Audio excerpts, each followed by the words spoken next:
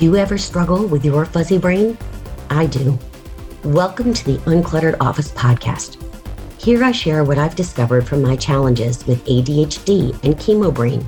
I'm your host, Catherine Avery. I'm a former Wall Streeter, now certified productive environment specialist, and ADHD productivity coach with well over 20 years of experience in business, office design, and productivity. I'm a badass cancer survivor and thriver, wife, mom of a teen and a cat, and a lifelong geek. I'm old enough now to be proud of it.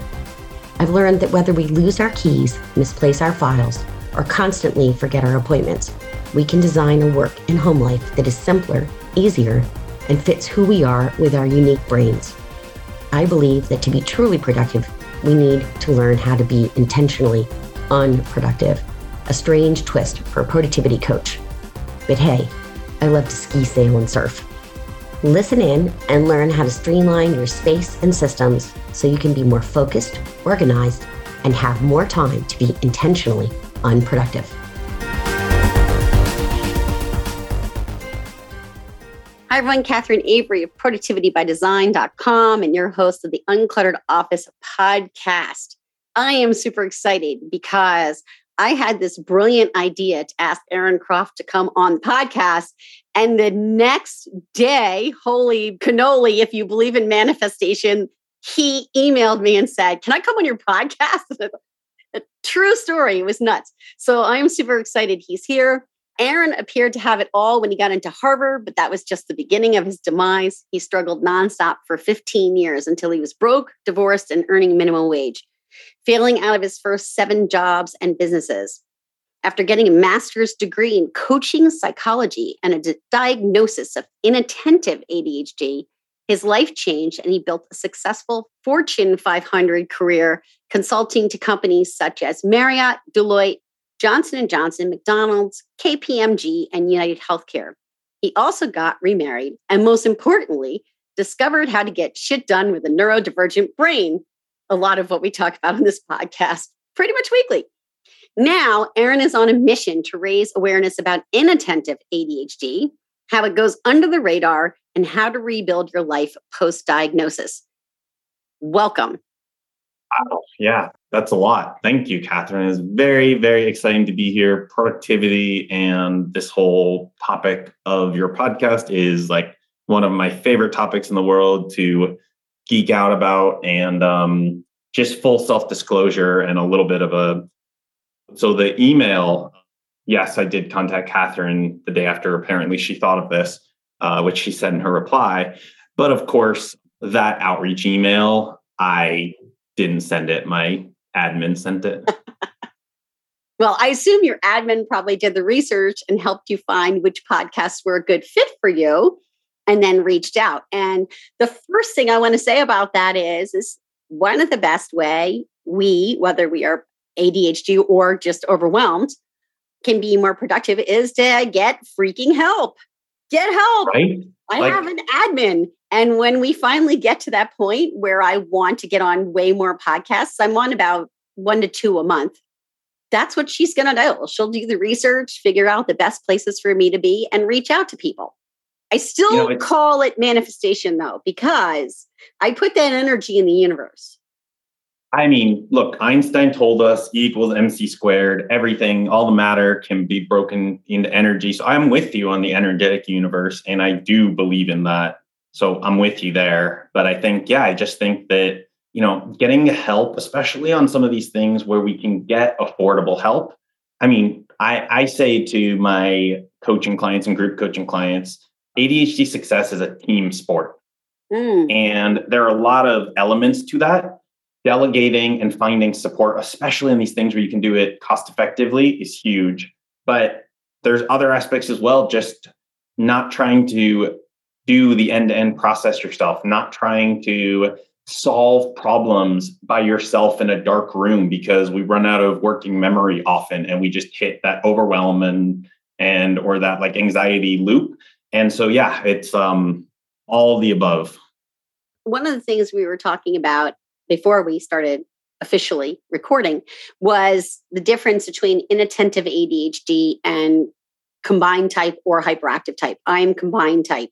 And I would love for us to talk about that, I guess specifically as it pertains to how you're running a program, how you're getting out in the world, promoting inattentive ADHD, and most importantly, how are people getting lost in the cracks? Because I'm a woman, so I got lost in the cracks. I'm a 55-year-old woman, and it doesn't matter that I was combined type. I wasn't a boy.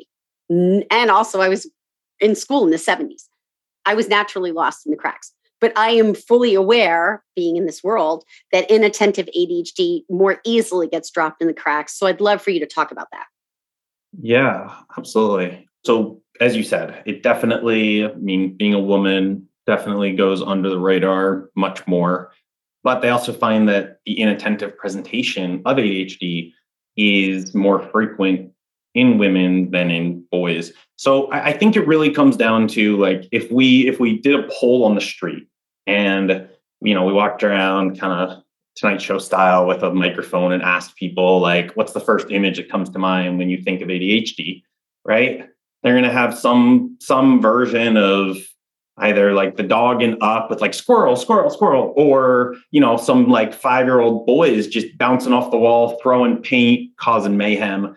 And if you don't fit that stereotype, which people with inattentive ADHD often don't, you aren't going to get noticed.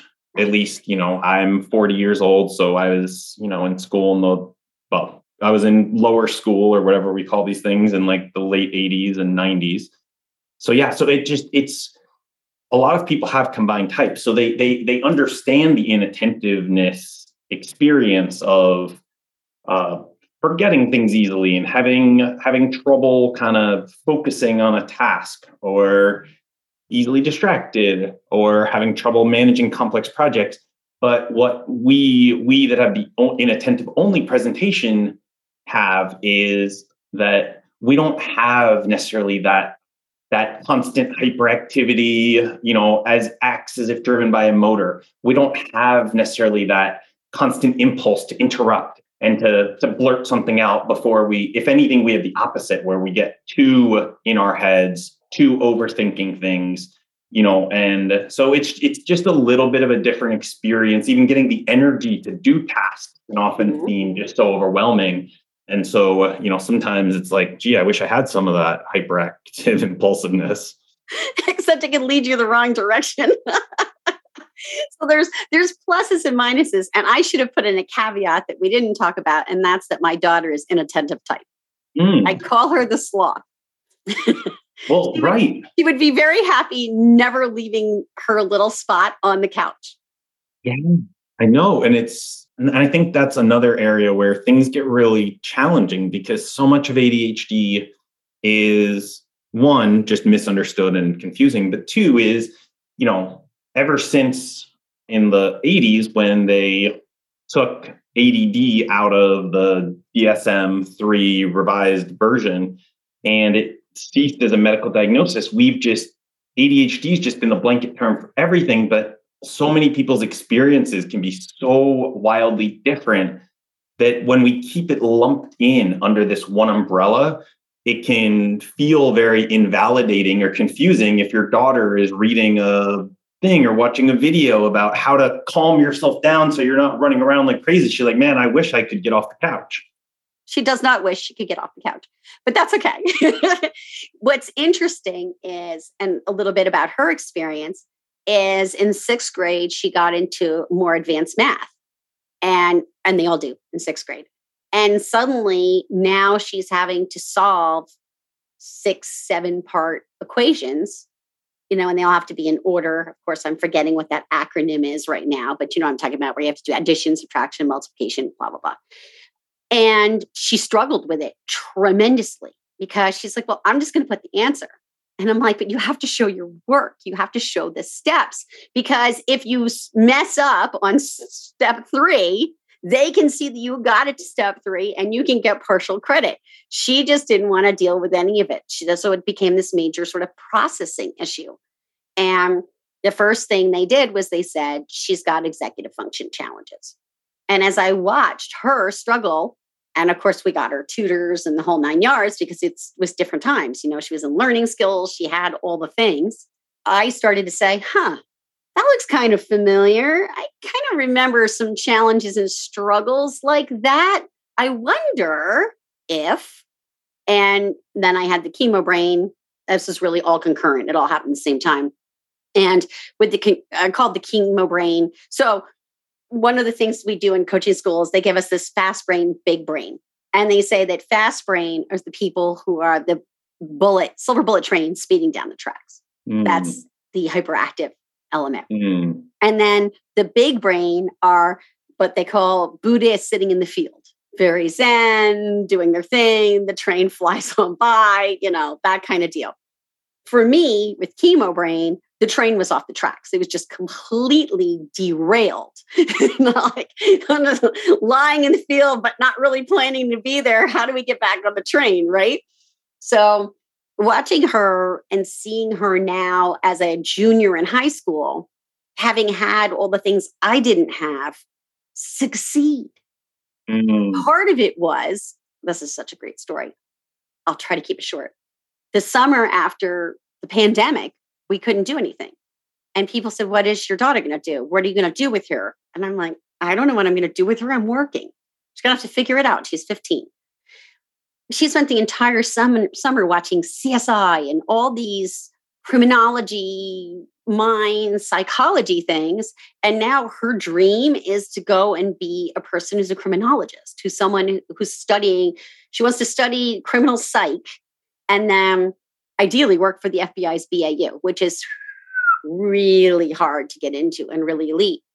Now, what happened was all those challenges in school, now that she had something to hyper focus on, right? So she hyper focused all summer sitting in her little spot on the couch on criminal stuff, then went and started really studying school and making sure that she can get into the best possible program to have all the opportunities to do this thing that's her dream, that, by the way, a year and a half later is still her dream. So her dream may change someday. I'm not a fool. I get that. But for now, she used, and I think this is something people don't realize, you can use ADHD for good. Yeah.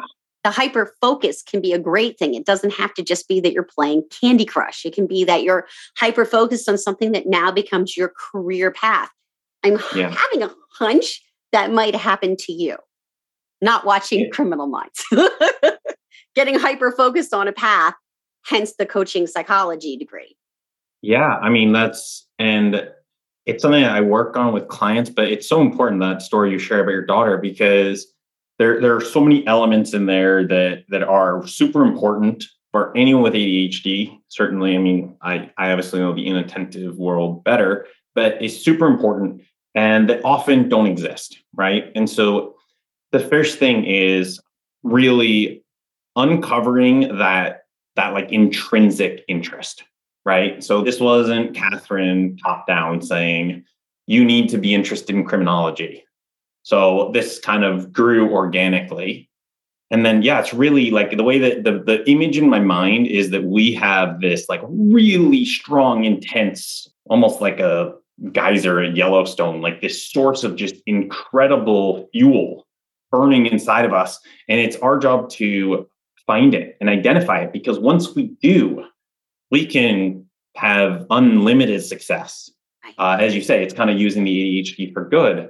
And so I think the topic is really interesting, and it's nice to have a goal that kind of motivates you. And then another aspect, and this thing your daughter might run into, is identifying what I call kind of your super skills, which are these skills that you love to use. So it's a little bit different than like a passion or an interest around criminology, or in my case, around productivity, psychology, neuroscience, and that sort of thing. Because these are the types of tools that you love to use with your brain. So for me, that's things like analysis and how do I streamline something to make it easier, faster, better. And I love that kind of puzzle optimization problem. And I then, anytime I'm considering any career change or job, and certainly before I left my comfy corporate job to be an entrepreneur, I said, like, how much am I going to be using these things that when I'm using them, work doesn't feel like work. And when you can find those things like that passion and those super skills, that's where your ADHD success can take off, because I'll read books about productivity on the weekends, on vacation, because I think like I'll chat about this all day long. Like coaching doesn't feel like work to me because this is like one of my favorite topics. And that's a secret because I don't have unlimited energy, and it keeps me working when I'm not working. Gotcha. And I hear that, and I know that one of your you said work doesn't feel like work, and you have a sort of a tagline going on your LinkedIn where you help ADHDers not hate work. And I find it interesting because I don't hate work. I love work. I probably could work all the time. I really have to make sure that I stop because I do get exhausted. I mean, even the fast brain gets tired and needs to get off at the station, right? Mhm. Talk to me about how you help your clients not hate work. Yeah, I mean, so and then maybe just for your listeners that don't experience that hating of work because you obviously really enjoy it. Like I think for me, so here was my experience as an inattentive ADHD or growing up who wasn't diagnosed until 34. I was a naturally good test taker and I had a good social support structure. And so, but throughout school, I would like have legendary levels of procrastination. I couldn't get myself to do work and I didn't know why.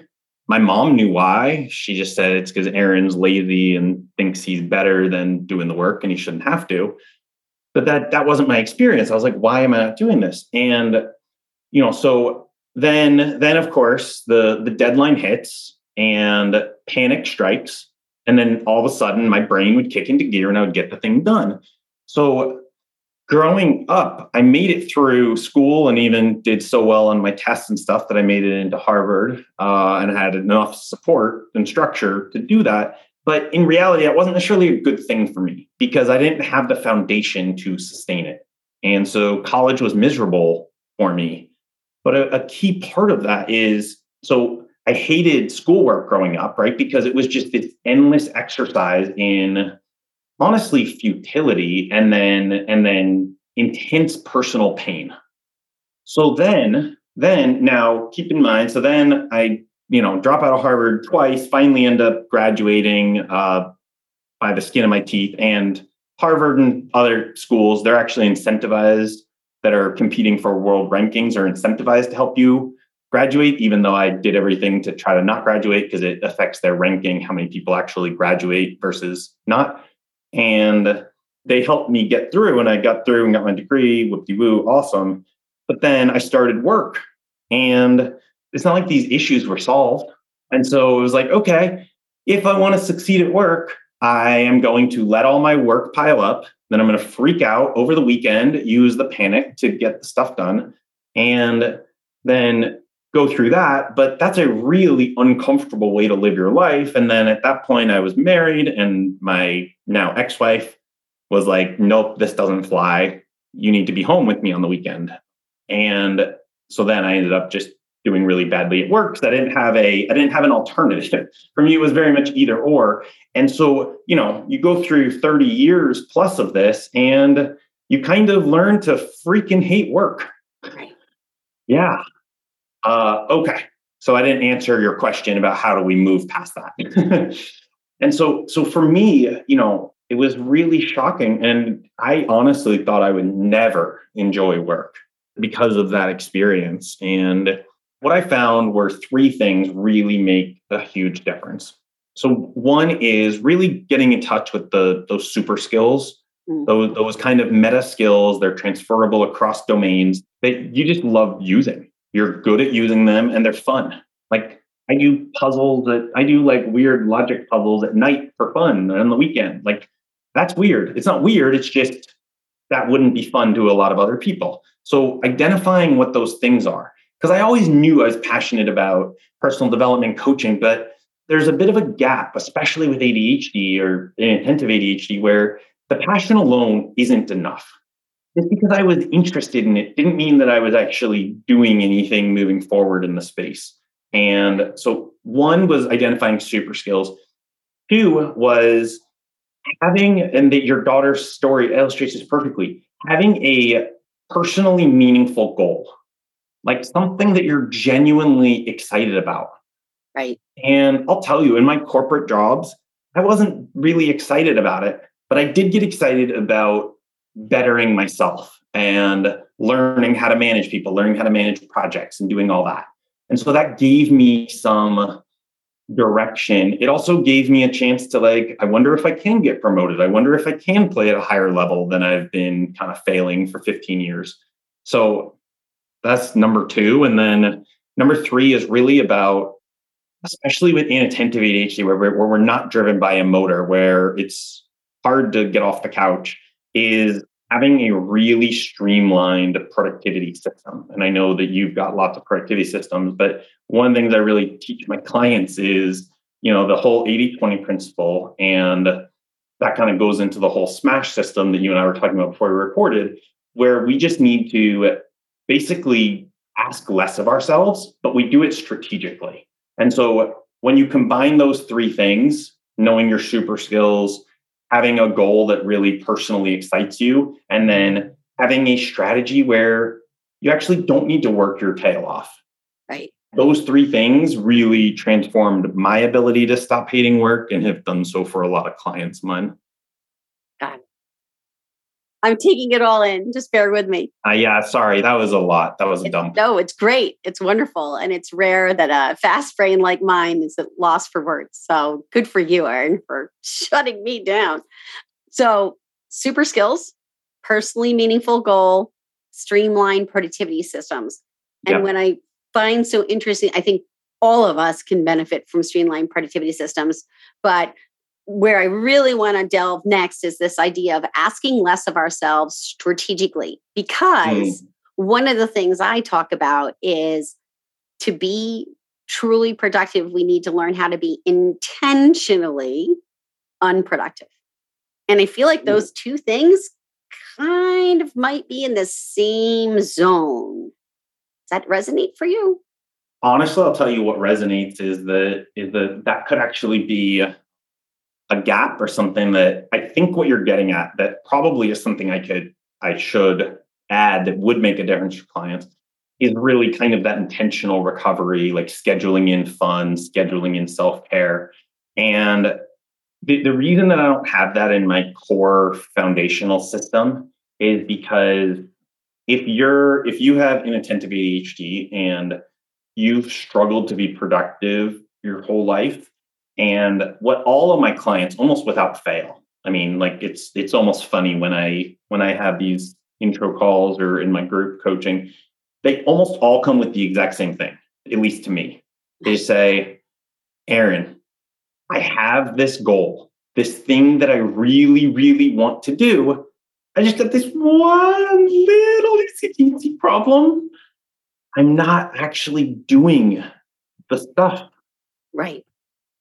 And, a few weeks, I thought no big deal, but it's been, months, and I make a little bit of progress and then I don't. And some days I'll make a ton of progress and then I make no progress for a few weeks. And it's just it's driving me crazy. I'm beating myself up. What's wrong with me? How can I not do this thing that I want to do? And so I think, so the reason that I don't include the self-care and the scheduling and fun piece, I think, is because for me, so many people come at that acute level of something meaningfully important. So a lot of my stuff is, how do we build the habit of making progress consistently so that there's a lot of reasons about why we do that. But I'm just let's just get you in the progress habit. And then maybe at an advanced level, we can look at recovery and self-care. Oh yeah. That's like, if you're going to write a book, you need to write every day. Or run away like Brene Brown for an entire weekend and write it over one weekend. But the point is, to write a book, you have to write. To create a program, you have to create the content for the program. To have an incredibly successful TikTok, watch me transition to this, you have to get on TikTok. and do all the things that people do on TikTok. And I know so little about TikTok that I'm almost the person that would say the TikTok. So I'd love if you were a game to transition to talk to me about TikTok, because the people who I know who are doing this are wildly successful. I just can't get my head around one more social media app. That's me. And I'm a little older than you are. So that could be my old, staid, whatever. But I really want to hear about you on TikTok. And to me, I'm guessing it's how you're bringing your message to people, much like I'm bringing my message via my podcast. Absolutely. So just a slight aside, Catherine, I mean, I'm one of the core parts of my productivity approach is about doing as much cutting out, right? Like addition by subtraction. What can you eliminate? So I'm good with you not taking on another social media platform. I mean, honestly, the only reason that any of my socials right now get love and attention outside of like my core stuff on TikTok is just because I've delegated it, and between my admin and software that will push content out so that my audience can consume it on whichever platform they like. Right. But if I were you, I wouldn't take on anything new. I mean, there's also opportunities in Clubhouse and all sorts of things. And especially with ADHD, shiny object syndrome, but also as Nir Eyal says in Indistractable, there's the desire to shift to something when something gets hard and uncomfortable. Mm-hmm. And, you know, you're growing a business, you know, you've been dealing with the post-cancer stuff and, you know, and your family and all sorts, COVID. And I mean, yeah, you've got plenty on your plate. And so anyway, I digress. That was just a little bit of an aside. Thanks. I'm not doing TikTok, but I'm interested in Good. it. All right, we're on the same page. I actually watch it, mostly cat videos, but I do watch TikTok a little bit because I'm just kind of like putting a toe in the water and seeing how it feels. Okay. Yeah. There you go. Yes. And my wife and I have a 11-year-old kitty, Jazzy, and she likes to, my wife only watches cat videos and sends them to me. And I find about 10% of them funny, which very much distresses her on the other 90%. Don't tell her. Shh. Oh no, she knows, she sees, she's like, you don't think this is hilarious? And I'm like, yeah, no. Okay. So I digress. TikTok. Yeah. What was the question on TikTok? I love it. The question was, how are you using it? Or are you using it as a platform to get the message out? What's your goal with TikTok? So there's a really interesting lesson for me in there. So just to contextualize the TikTok piece, when I first started this hidden ADHD, but it was as a side hustle while I was doing my Fortune 500 job, my platform is YouTube. And one of the things that I work with people that have like these longer term goals, if you can really break it down to like what are the key things I need to do? And so for me, it was like, if I just focus on the inputs, the outputs will follow. So I think I started with 2 videos a week and then 1 video a week, you know, started adjusting my expectations. And just as a caveat, all that was still with outsourcing video editing, even outsourcing someone to do all the thumbnails and post it, because that takes like an hour if you've ever done a YouTube posting. So Catherine's nodding. And so why do you think I don't have very many videos up? Right, exactly. But if you outsource that and have the systems in place, they'd all be up. Right. You know. Absolutely. So, which you know, I'm not telling you saying you don't know. But anyway, I digress. So I was just, you know, regularly pumping out really meaty content on YouTube and getting some engagement. But, you know, it's like you can only get the comment so many times on your videos like, holy crap, this is so good. Your channel should have way more views and subscribers. And you're like, okay, yeah, but that doesn't help. Like, I agree with you, but YouTube's algorithm doesn't agree. So I was just churning stuff out for like 6 months. And then my wife, who had been on TikTok watching cat videos, you know, said, you really need to do this. And I said, I don't know, blah, blah. But she harped on me on it. And then, do you know Ali Matu of the Psych Show on YouTube? And no, also, not aware. He's been on a few TV shows like Netflix, The Mind Explained. He's interviewed. Anyway, he's a psychologist, specializes in anxiety and a few other things. And but he also has 100,000 plus YouTube channel. And my wife was at Columbia with him, and so they know each other. And so she was talking to him, and they were talking about a case that I think he had referred to her because they're both psychologists. And she mentioned that I was starting my thing. And he's like, "Oh, I would get on TikTok." And I was like, "Oh, wow. Okay." So she's like, I'm like, "All right, this is someone other than Rachel telling me." And so that kind of got it over the edge. And then, yeah, so I started posting. And of course, I had a bunch of content that I'd already produced on YouTube. So, I mean, I had a lot of great content to share. I just started posting, and a few things surprised me. I'll share three things that surprised me. One, it got me reconnected with my internal center of attention ham side. I think I'd been disconnected from that and forgot that it's something that I really enjoy and that I actually like performing and being on stage and making people laugh and doing all that. So, and by the way, the ones I've watched are funny. Oh, thank you. It's fun to watch you on TikTok. Thank you. I super appreciate that. So that was one. Two was that the content that did best, which really just shocked me because was just meeting people where they are. Right. Right. Not saying here's 10 things to do that are going to improve, but just say, you know what? Here's what it looks like to procrastinate with ADHD. And people just, they feel not alone. They feel seen. They feel gotten. And it's, ADHD can be a very lonely condition and situation where you just, like these clients I described to you that are just like, I have this thing that I really want to do and I'm not doing it, which is a problem because I'm never going to be able to leave this job I hate, or I'm never going to do what I truly want in life, or I'm going to be broke, or I'm going to do this.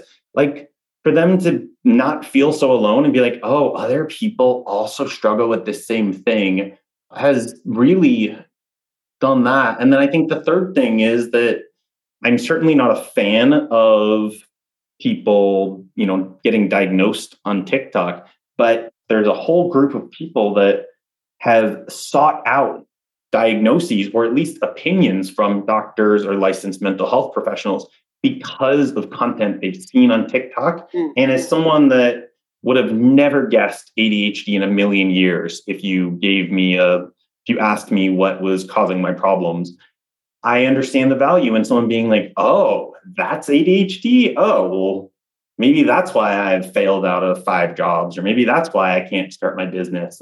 And then they get the help they need. So I think those 3 things have been really surprising to me. I think that's great. Love it. And I can't believe we're nearing the end here. I know we're gonna have to do a part 2. We're definitely doing a part 2 because we really haven't even delved into your whole story, which we're not going to do now. I'm going to ask you what your favorite productivity pointer is, and since this is the holiday season, if it's one that's useful to the holidays, great. If it's not, that's okay too. But I figure I'd just throw that out there. Sure. Wow, my favorite. That's hard. For anyone, you can choose one of many. Choosing. Can I pick 3? Yes. You're the first to do 3. I've had 2. I've never had 3. Here's the 3. So I already alluded to one of them, which was kind of the 80-20 principle. And if you can find high impact actions, you can work less, because if you do the high impact actions.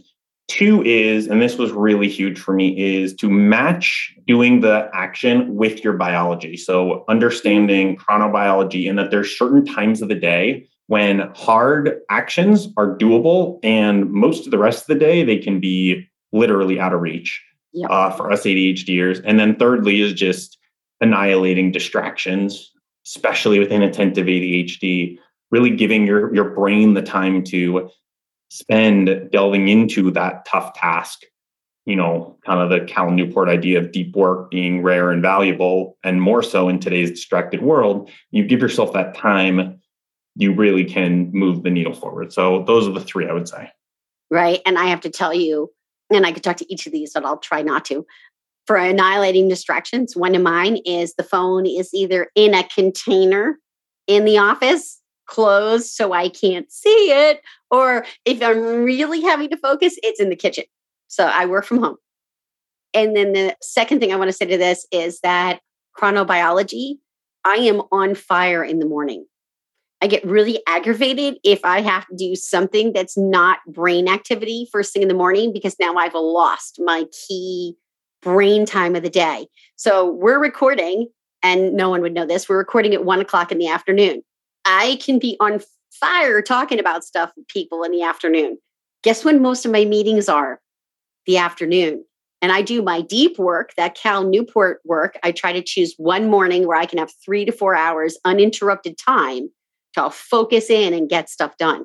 So totally hear you on the chronobiology. I love it. And I think it's so funny because, I mean, like I wouldn't have done this call in the morning myself because I have the exact same block. And I do the same thing. Coaching is all in the afternoon. Yes, I'm not at peak productivity, but there's just the ADHD brain and the concept of body doubling. When there's another human involved, our brain will engage. Exactly. And so afternoon, if you're a morning chronotype, which about 75% of people are, is just a really great time for meetings. But then again, afternoons are generally a slump for everybody, whether you're a morning or evening chronotype. So take Catherine's advice, and I'm going to second that, of see if, as much as you can, arrange meetings for the afternoon. And the other thing you can do is, if you do have something that's high powered in the afternoon, this is coming up for me. I'm going to give a talk at noon on a Thursday. Take a walk, go outside, move your body. And even if it's for 10, 15-minute walk around the block, around your office building, whatever, it really makes a difference. It will get you back in the zone again and give you that energy that we really need. And I think that will also apply for inattentive ADHD. But if I'm wrong, please correct me. It will a little bit less so. I mean, obviously exercise is good. I mean, they say if they could put exercise in a pill, it would be the miracle drug. The other thing they say that about is sleep, actually more so about sleep. But nonetheless, exercise is good for all of us, right? Mood, stress management, certainly clears up our head. We do get the endorphins. I'd say that at the hyperactive, it's really, really important, because otherwise you're going to have just way too much of that motor energy going on in your body or mind. Right. So it's valuable for inattentive. It's not as critical. Right. And then just to answer your kind of second part about the holidays, I think, so here's my take, just to keep on the theme I've been going on. So I'm a huge fan of being more productive by doing less. And the great part about that is that it really scales nicely, because you can always add more things that you're doing, but basically the doing less part is only about getting those high impact things done consistently. Right. The reason, the consistency builds momentum, like Teresa Amabile or whatever, Harvard Business School, progress principle, like, wins after wins. But what that means though for the holidays is you're going to probably be less focused. Or you're going to have additional focuses around socializing and relaxing. So just pare it down to those few high value things, and about the administrivia and the minutia, that can wait till, the new year, or, just don't sweat the small stuff. As long as you push your big goals forward, then you won't be stressed. I do a lot of the administrivia the week between Christmas and New Year's, because it's so quiet. You get so much focused work done. So I'll do really super focused projects in the morning where I'm using the high brain power, and in the afternoon, like knock off all that filing and stuff you didn't do that you just need to get done. So yeah, that's how I work that one. Thank you for coming on. How do people reach you? How can they find you? Just Google hidden ADHD. The hidden just refers to going under the radar, because if you do have the inattentive type, it can be more hidden. So just Google that. You'll find website, TikTok, whatever. We've got like a free 5-day email crash course, got 10 productivity mistakes that all ADHDers make. Those are all free resources that have been really well received by people. So you can just grab yourself a copy on our website. Super. Well, again, thank you so much. I'm so glad you came on the show. People, look up Aaron, follow him on TikTok if it's not your thing. I know that various of your videos go out to other places, so you can find him on any social media. And thank you again for coming on. Really appreciate you. Thank you, Catherine. This was an absolute pleasure, and we'll have to do it again sometime. Sounds great. You've been listening to the Uncluttered Office podcast with Catherine Avery, available on iTunes, Stitcher, Google Play, and www.productivitybydesign.com. Do you find the holidays completely overwhelming because you're trying to do all the things? For most of us, the perfect holiday is something we only see in a Hallmark movie. But we can have holidays with less stress and more joy. I'm very excited to introduce the Uncluttered Holidays program. It's the gift you give yourself. You can find it at bit.ly, bit.ly/holidays program. And yes, there's an S in holidays, bit.ly holidays program. I'll be sure to put it in the show notes. I hope I'll see you there. And if you've liked what you've heard, please leave a review on your favorite podcast platform. Your reviews will help even more people find the gifts in their productivity challenges. Thanks for listening, and see you next week.